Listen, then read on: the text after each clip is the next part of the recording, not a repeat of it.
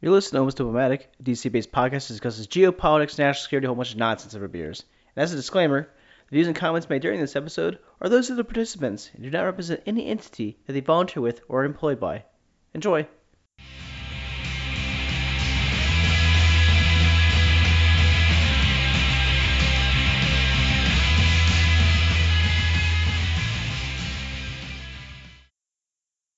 Hey everybody, welcome to Almost Diplomatic. I'm your host Ryan Young, and joining me tonight is...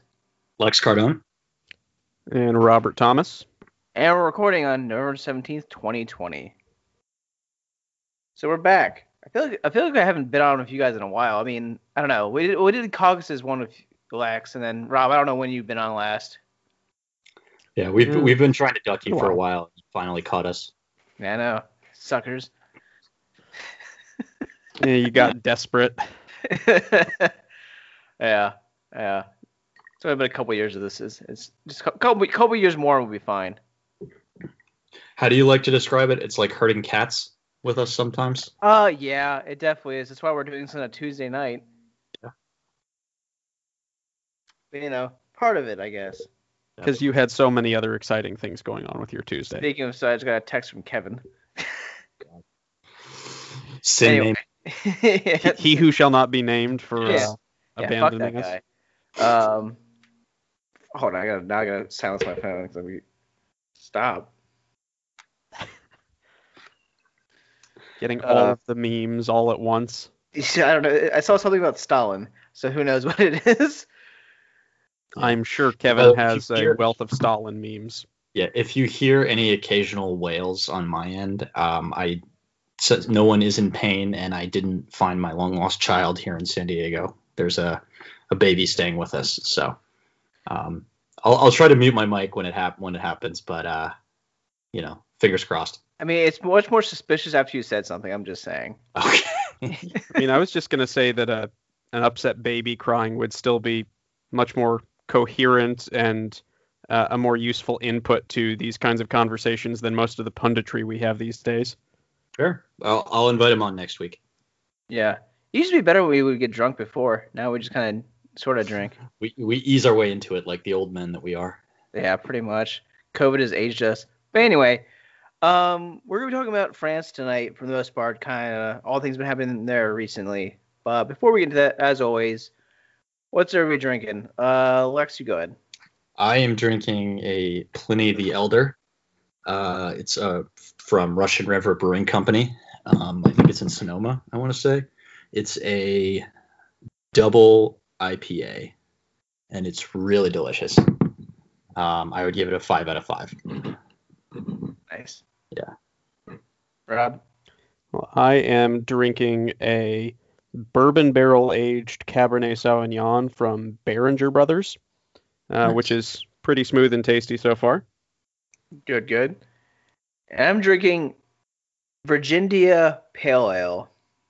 Basically, they combined Virginia and India to make it a VIPA. Really? Yeah, it's a stupid fucking name. It's from Hardywood Brewery from Richmond, but I like their style. This is a pretty solid beer. That's good. I like their brewery. I am very disappointed in their choice of name. Yeah. You take off a star from the name just because it's so bad, or you just deal with it. It's VIRGINDIA. Virginia. It's just. Please stop repeating it. It hurts a little bit inside every time I hear it. It's just like I'm never gonna not call Virginia in your presence now. It's just like, at what meeting did they decide like, this is a good idea? This is definitely a good idea. It was after they were well into tasting the product. Yeah. It's good though. Anyway. So what brings us here tonight is talk about France for the most part. Well, we'll talk about some other stuff, other countries, but it's kind of been they've had a spat in terrorist attacks the last couple of months. It was for the most part pretty peaceful in regards to that. It's been a couple of years since it really has been as bad as it was. But late September began at some guy decided he was going to try to stab people in front of where Charlie Hebdo magazine used to be. They know the guys who published the Prophet Muhammad cartoons. and they were attacked in 2015. It's the same time period when those people who did that attack are being being tried in court. So it's kind of all coming together. Then a week after that, a history teacher at a middle school was beheaded for showing the Prophet cartoons in his class to kind of show, um, It was a freedom of expression yeah, lesson. Mhm. yeah, and then after that there was three people were stabbed to death in Nice, and it's kind of just gone from there. And the big reason it's kind of come up is because of the Prophet cartoons, Prophet Muhammad cartoons that have kind of emerged. It's become an issue once again, even though it's been kind of not heavily talked about the last couple of years. At least been covered in the news. Yeah, but I mean, it may not be something with COVID and the election and the fuckery that is 2020 on the headlines. It's not something that a lot of people are paying attention to on this side of the Atlantic, but it does kind of get into a lot of the discussions we've been having in this country this year, namely, what is free speech? What is hate speech? Where's the line between the two? What's appropriate for public discourse? Where do governments step in or should not step in? And how that impacts both societal relationships on a domestic level, and as we see in the very frosty relationship between Emmanuel Macron and President Erdogan in Turkey and their respective countries, and how that impacts that. Right. I mean, the problem of terrorism is certainly not unique to any particular country, and this is far from the most substantial eruption of violence that we've seen in France or in Europe in the last couple of decades. But it is a distinct case that warrants its own attention because of some of the broader questions in the domestic situation in France that this gives an opportunity to dig into, as well as the position of France internationally. Its web of relationships, whether it's with its post-colonial ties to different countries in Africa, or it's butting up against Turkey, a fellow NATO member, is a distinct dynamic all of its own. Yeah. Not to mention its very specific history right across the water in Algeria, the colonial history there. So, and that's kind of been when you talk to Muslims about the relationship between France and the Islamic world, Algeria is typically the first example they point to in terms of where things went wrong. Yeah, I mean it's been heavily. I mean it was a colony and was part of France for many years, and then they wanted their independence, and they eventually got it. And then, I mean, I think right now there's like 5 million Muslims in France. So it's the largest Muslim population in Europe by far. Mm-hmm. And, France is also one of the most secular countries in the world. So there's been this kind of, this clashing of ideas almost that have kind of emerged, especially the last couple of years with the emergence of the Islamic State. Right. Well, and two things that are especially distinctive about that domestic situation. One is that the Muslim population in France is not only large compared to other European countries, there are also a lot of issues with how well integrated they are economically, culturally, and so forth. There's a very, very large proportion of the Muslim population that's shunted into poorer neighborhoods and towns, and really are set apart from much of the rest of French society. And that's tied, I think, to the kind of unique model of secularism in France, laïcité, which is very, very different from separation of church and state here in the United States, or equivalent versions elsewhere in Europe. It's a much more distinct attempt to limit the presence of religion in the public sphere at all. even individual expressions of religious faith or practice. Yeah, so things like the headscarf ban that was in the news a couple of years ago, and going further back, I know that there were issues with Orthodox Jews, wearing the yarmulke, or visible representations of religious belief is something that almost uniquely in France is frowned upon. Well, not just frowned upon, in many cases. Banned. Banned. Right. I mean, any sort of religious symbol is banned in schools, and not the school posting it. An individual student wearing any sort of religious iconography, for example, can be forced to remove it. Yeah. So and when then, you have it, And when you have a significant, I'm sorry, go ahead, Rob. I was just going to say that then particular cases like the hijab and veils have been banned just out in public generally. So that's quite a far cry from the just hands-off approach that you have in certain other countries. Yeah. Yeah, I mean, it really stems. I mean, just to highlight it a little bit, it stems from like France wanting to lessen the influence of the Catholic Church in France following like the revolution and everything else. Yeah, it goes back to the revolution, but it's kind of become part of this French Republican ideal that exists to this day. And since you have a significant minority of people coming from places where religion is not separated into a box, it's part of the culture. It's in many cases, it's part of the government. That's a pretty jarring transition.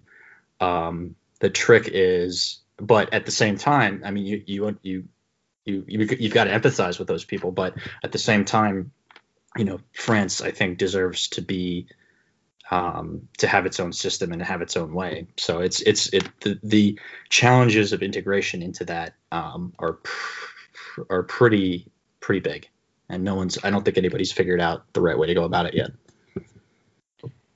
Well, I mean, it's a point of heated debate as well.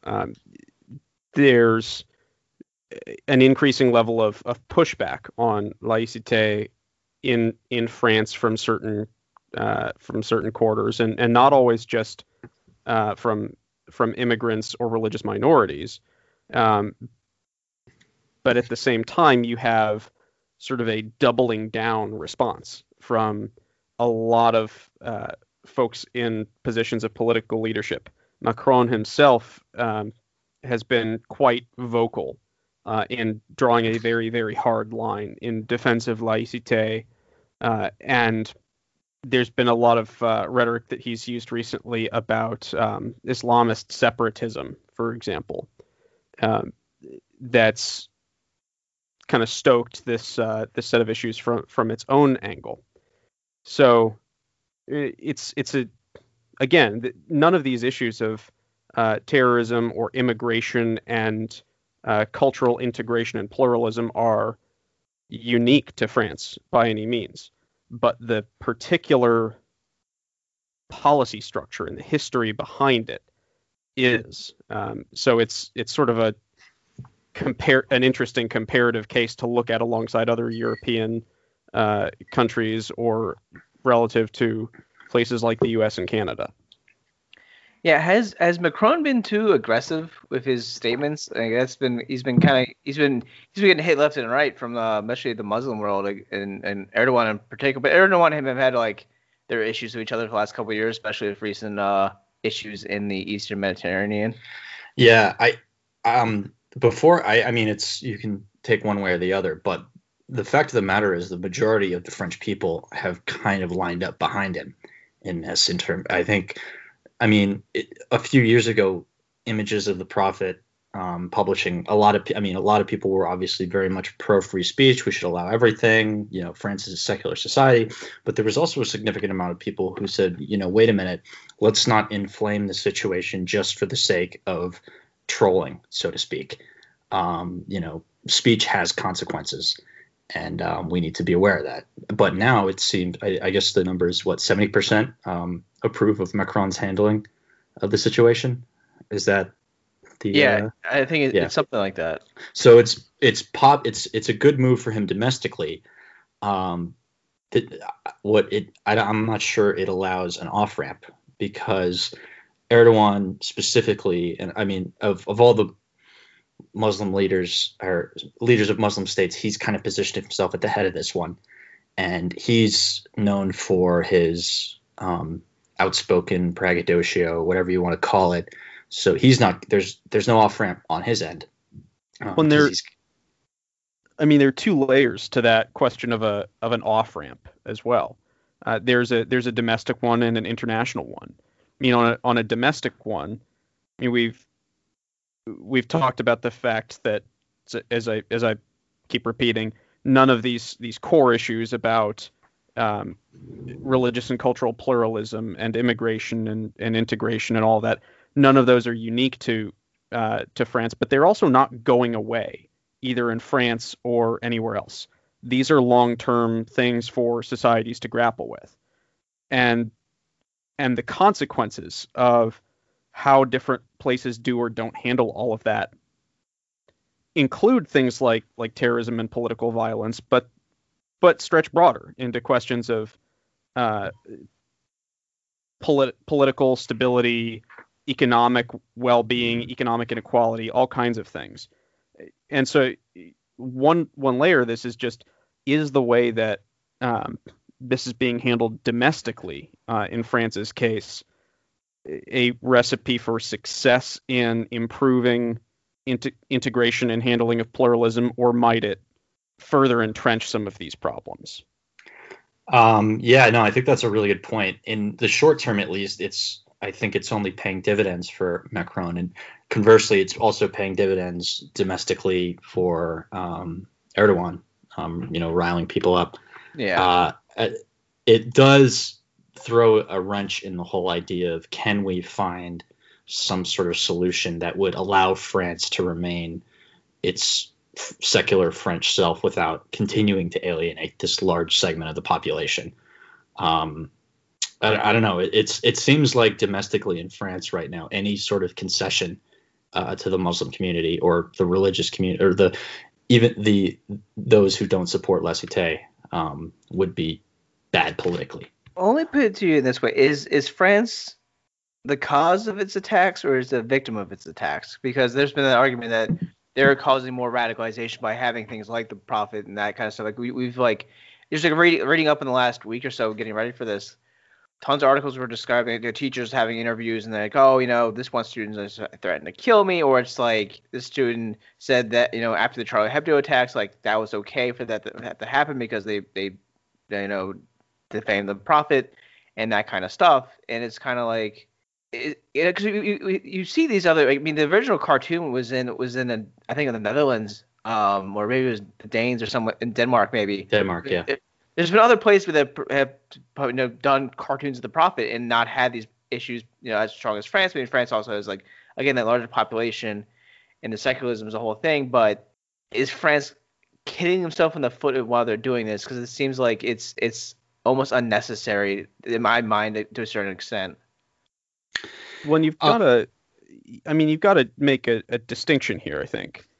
Like, there's a frontline moral question, which I think is pretty straightforward, which is that the victims of any act of terrorism are victims, and the perpetrators of any act of terrorism, no matter what the consequence or what the circumstances are, they are criminals. They are the villains at a very fundamental level, and there's no getting around that.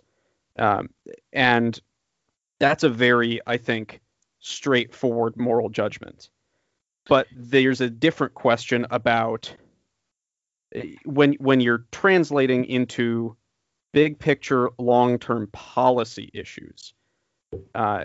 You're stepping into a much more complex, much bigger realm than individual moral assessment of individual incidents.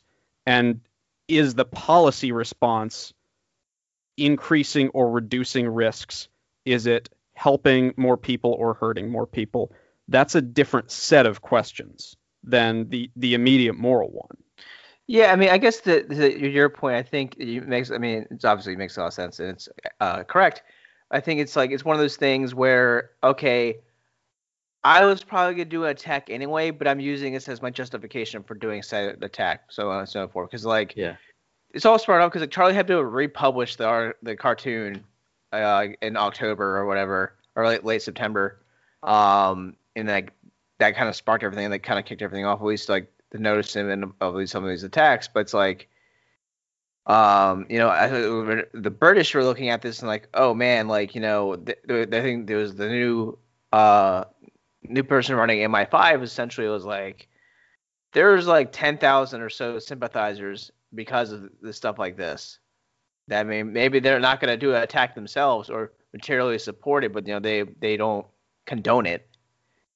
Yeah, it's interesting to me because like this points not just to a divide between just a significant divide between the French population and the I hate to go all like East versus West here, but the European population and the population of the Muslim world, where if this were to happen in any major Muslim country, the government would step in and shut it down.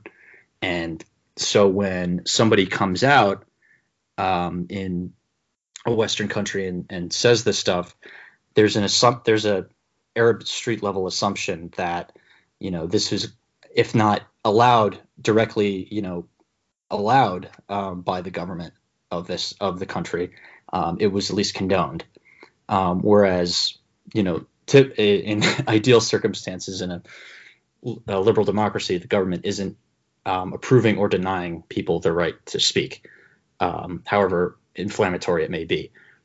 So people blame, it's just interesting to me that there's still this disconnect between, people burning French flags and, boycotting French goods, like the government is responsible for what this little rinky-dink satirical magazine put out. Well, and it's not necessarily unique to this particular set of dynamics, though. I mean, you see all kinds of cases in other parts of the world where there will be some issue that will happen that will be either the fault of a particular government policy or of a particular private actor in a given country, and people elsewhere will respond by boycotting anyone and everything that happens to come from that country. Just kind of a paint everyone with a broad brush backlash. Yeah. So it's free and certainly not unique to this particular set of dynamics. Mm-hmm. It's it's not unique, but it does seem particularly pronounced when this kind of thing every so often rears its ugly head. Yeah. But I do think at a domestic level, there's a difference sometimes between being right and being prudent. And I'm a pretty staunch freedom of speech absolutist. I don't stand for much by way of restrictions on private speech, whether by individuals or by organizations. And the idea of using violence to respond to someone saying something that you don't like, or even that you find deeply fundamentally offensive to your most important convictions. The idea of responding with violence to that is, I think, unjustifiable. Yeah, which is why I don't. Sorry. Go ahead. But at a level of prudence, the fact that moral line is very clear doesn't mean that it is wise or helpful to go out of your way to antagonize. And that line of prudence is, I think, what's really at issue here, both by private actors in making decisions about what to publish in some cases, but also by government actors in, well, exactly how do you respond to some of these issues, and what policy moves do you put in place? I mean, in the last 10, 20 years, as France has cracked down on private religious expression in schools, for example, that may be consistent with the policy of laïcité, but it's also led to a large uptick in Muslim students being withdrawn from public schools and going to private religious schools instead, further undermining the opportunity for integration. And from a prudential level, that's probably not helpful. No, not at all. I mean, you've seen. I mean, that's the thing that you're seeing is like, they're pulling out of schools and that kind of stuff. Or like, it's be like, okay, we're gonna show the profits. So if you want to go sit outside class, and then you see all the teachers or all the parents like, protesting this, or like, complaining about it to the teachers, like, you can't show the profit in your class, or that kind of stuff, and like, it's becoming such a. I mean, it's a kind of widespread issue with Muslim, like and again, it's all poor neighborhoods that the government put in. I don't know where I was going with this. There's something good, but I actually, but the thing is, like, who had a good point? It was Sisi from Egypt. The great dictator that he is, was like, freedom of expression should stop if it offends more than 1.5 billion people. What? Because the 1.5 billion Muslims in the world. Yeah.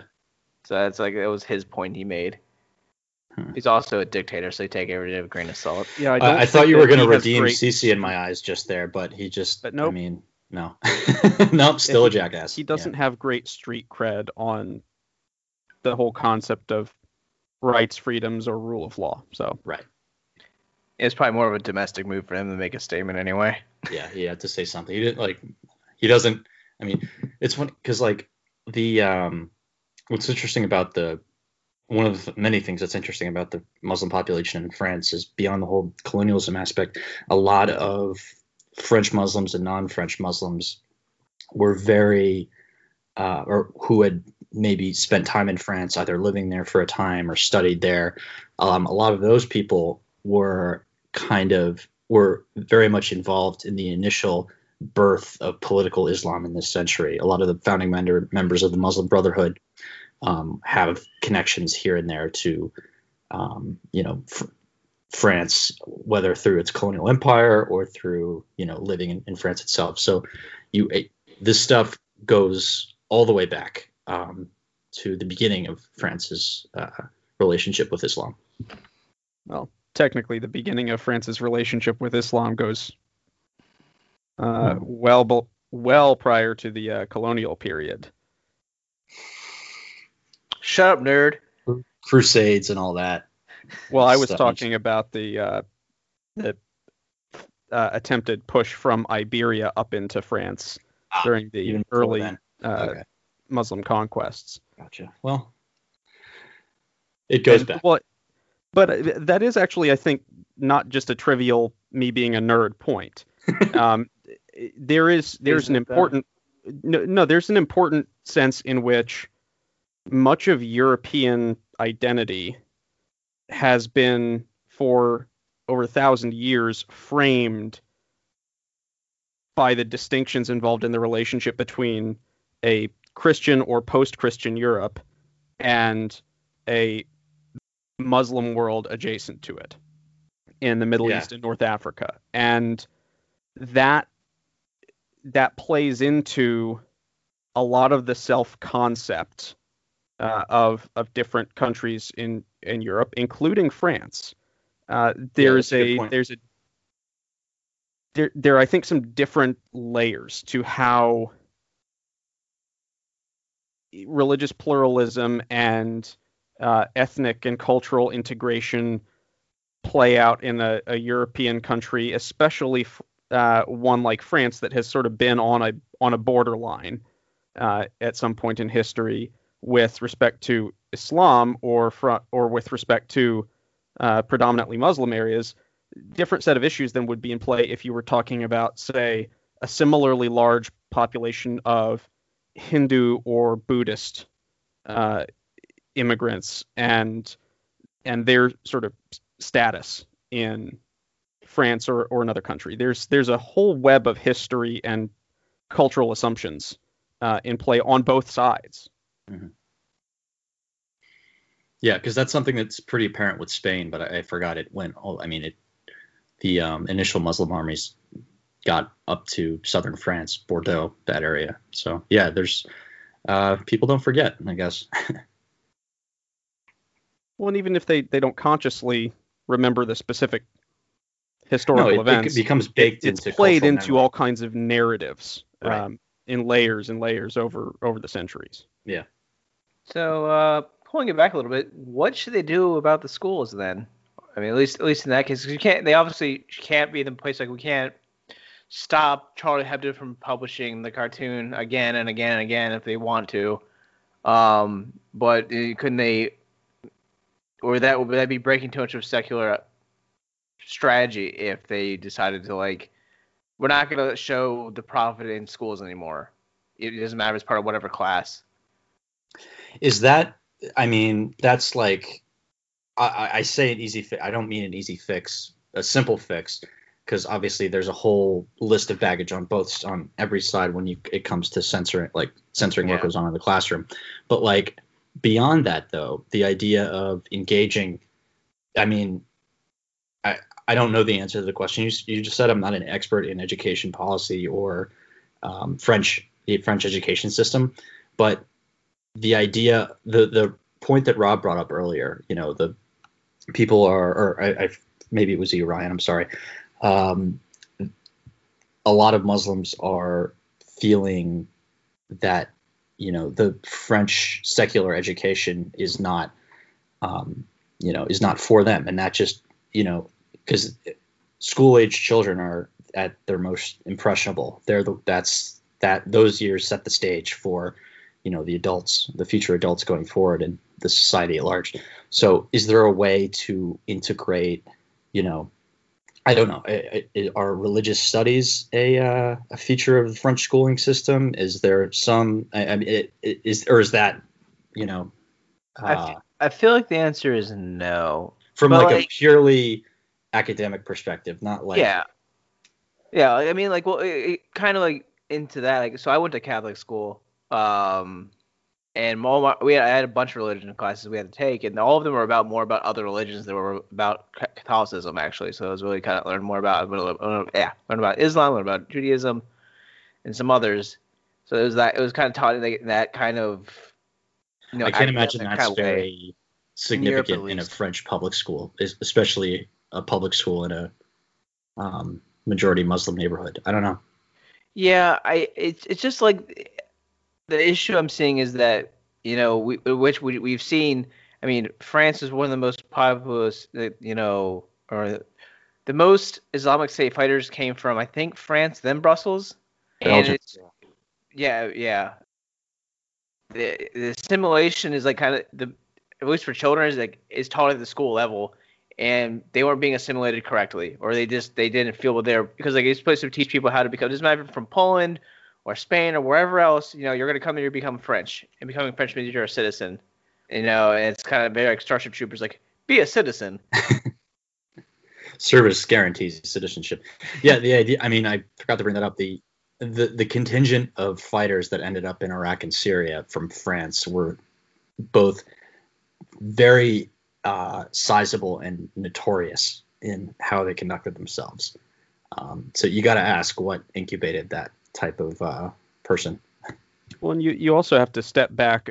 I mean, if you want to talk about what policy steps or what other kinds of actions are needed to improve integration or assimilation or whatever word you're using to define your goal, you need to actually not just pick a word, but define what do you mean by integrating people or by assimilating people or whatever. What's the actual end state of that?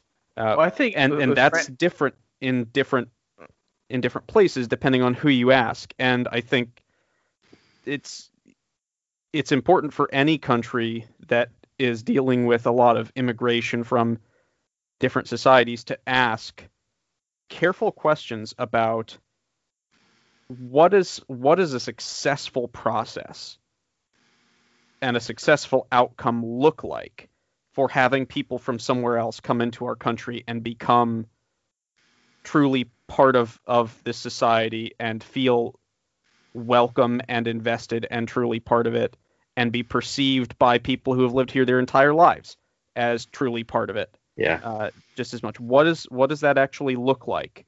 Because that fundamental question is the starting point for figuring out what policy proposals and what other non-governmental steps will get you to that outcome. Yeah. It's kind of a two-way street in my mind. To really distill it down, I would say it's the belief that, if you're coming from somewhere else, you believe in the system, your role in the system, but you also believe in your what the give and take, so to speak, that you're here, you believe in the state or the system, but it also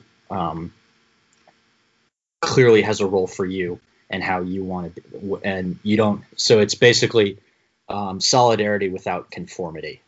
Not expecting too much, but finding a way for middle ground, to finding a way for somebody to meet in the middle.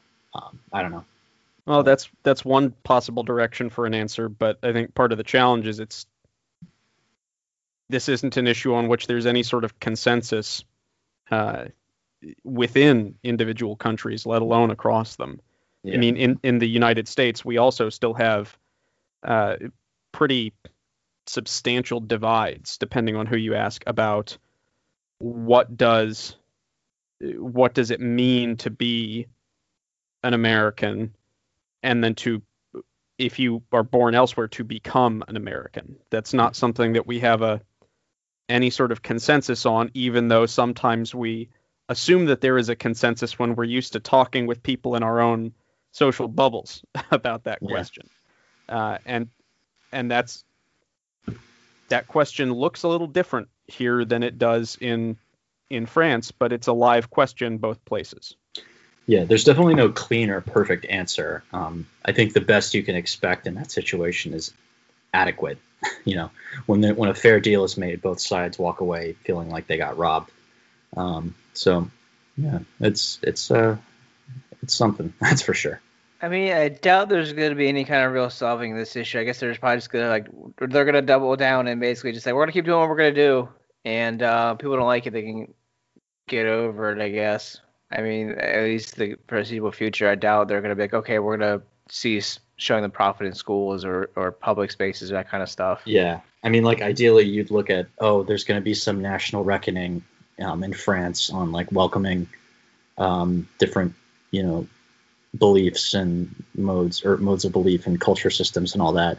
And on the flip side, a recognition within the indigenous or the French Muslim community. Violence is never the answer, even when you feel insulted or, but a lot of this gets down to just emotion, raw human emotion, which is, I think, what's behind a lot of the violence. Whether you want to talk about the Islamist terrorism in France or right-wing terrorism all over Europe. You can think about this to death and use logic until your eyes and ears bleed, but understanding the role of emotion, and specifically the emotion of anger in human relationships and societal relationships, is something that it's as I said, the best you could probably get out of it is an adequate situation, not a perfect one. Yeah, I mean, I don't know. I don't know. It's really, it's kind of calmed down. There hasn't been at least an attack in France in a month, I think. Mm-hmm. This is kind of just slowly kind of boiled over, I guess. Or I mean, as stuff comes, I mean, it keeps coming. Charlie Hebdo thing keeps coming back around. So I mean, when it does again, we could see more. It kind of, it's up in the air how people are going to respond. Because like you said, most people are just not about the violence, but they're pissed as fuck about the cartoon. Yeah, that was the only thing that, I mean, there was I don't know, focus groups of like everybody, both whether you believe that you should be free to make fun of whoever you want, draw pictures of the prophet, or you believe that it's insulting and awful. The vast majority of people condemned the violence. So that was I mean, maybe build off that, maybe use that as a common jumping off point. Okay, we don't agree on much, but at least there's this. Maybe we work to diffuse this single issue, the issue of political violence. How we can come to an agreement, assimilating or allowing space for a French Muslim identity.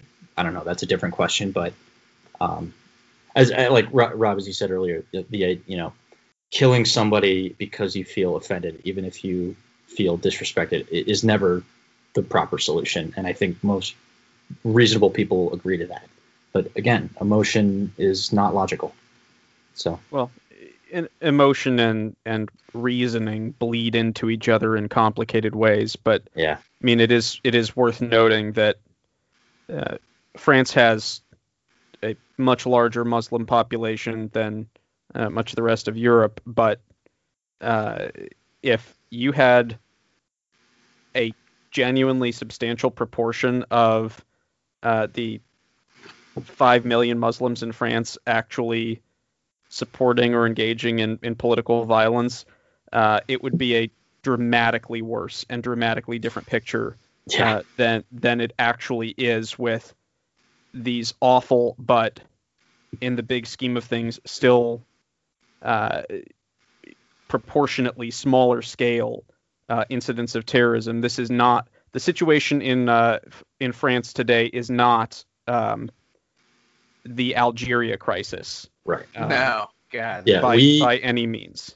Yeah, but that's a testament to the fact that the vast majority of French Muslims, whatever problems may exist with integration, are not proponents of political violence. Yeah, and you look at this, despite the recent headlines, the casualties due to jihadist terrorism has dropped significantly the past few years.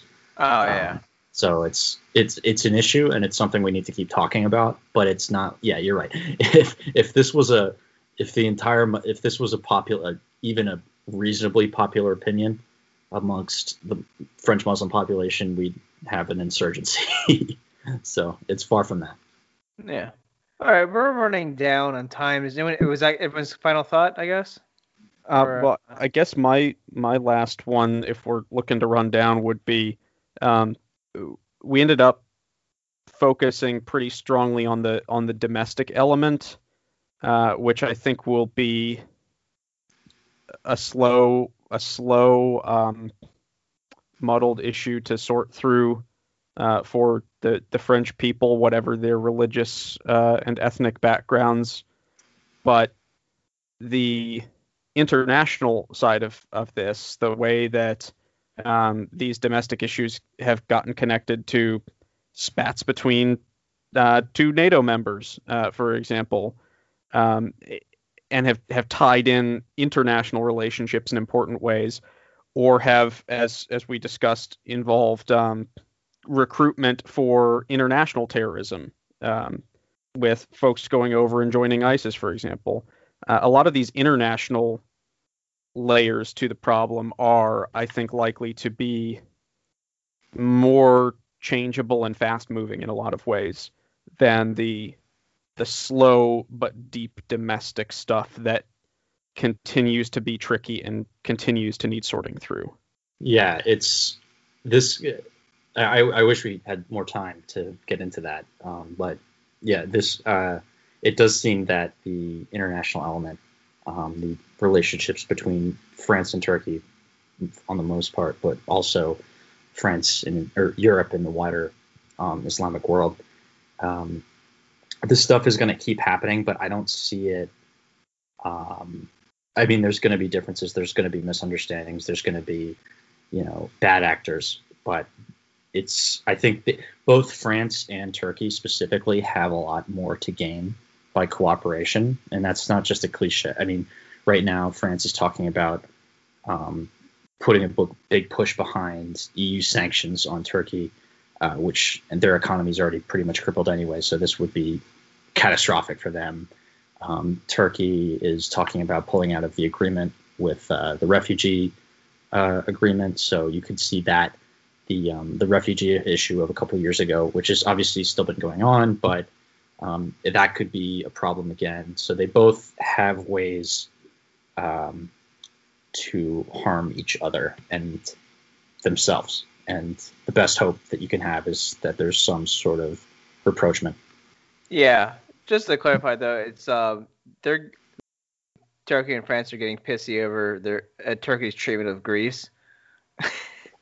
Yeah, but this is just it's not really over the cartoon or anything. It's a problem they're having at it. They're all that kind of stuff like we mentioned before, but it's mostly based on things. And Turkey is also the worst NATO ally. I'm just saying for my own personal record. We're out of time. So that was almost Nomadic. Thanks, guys. Thank you.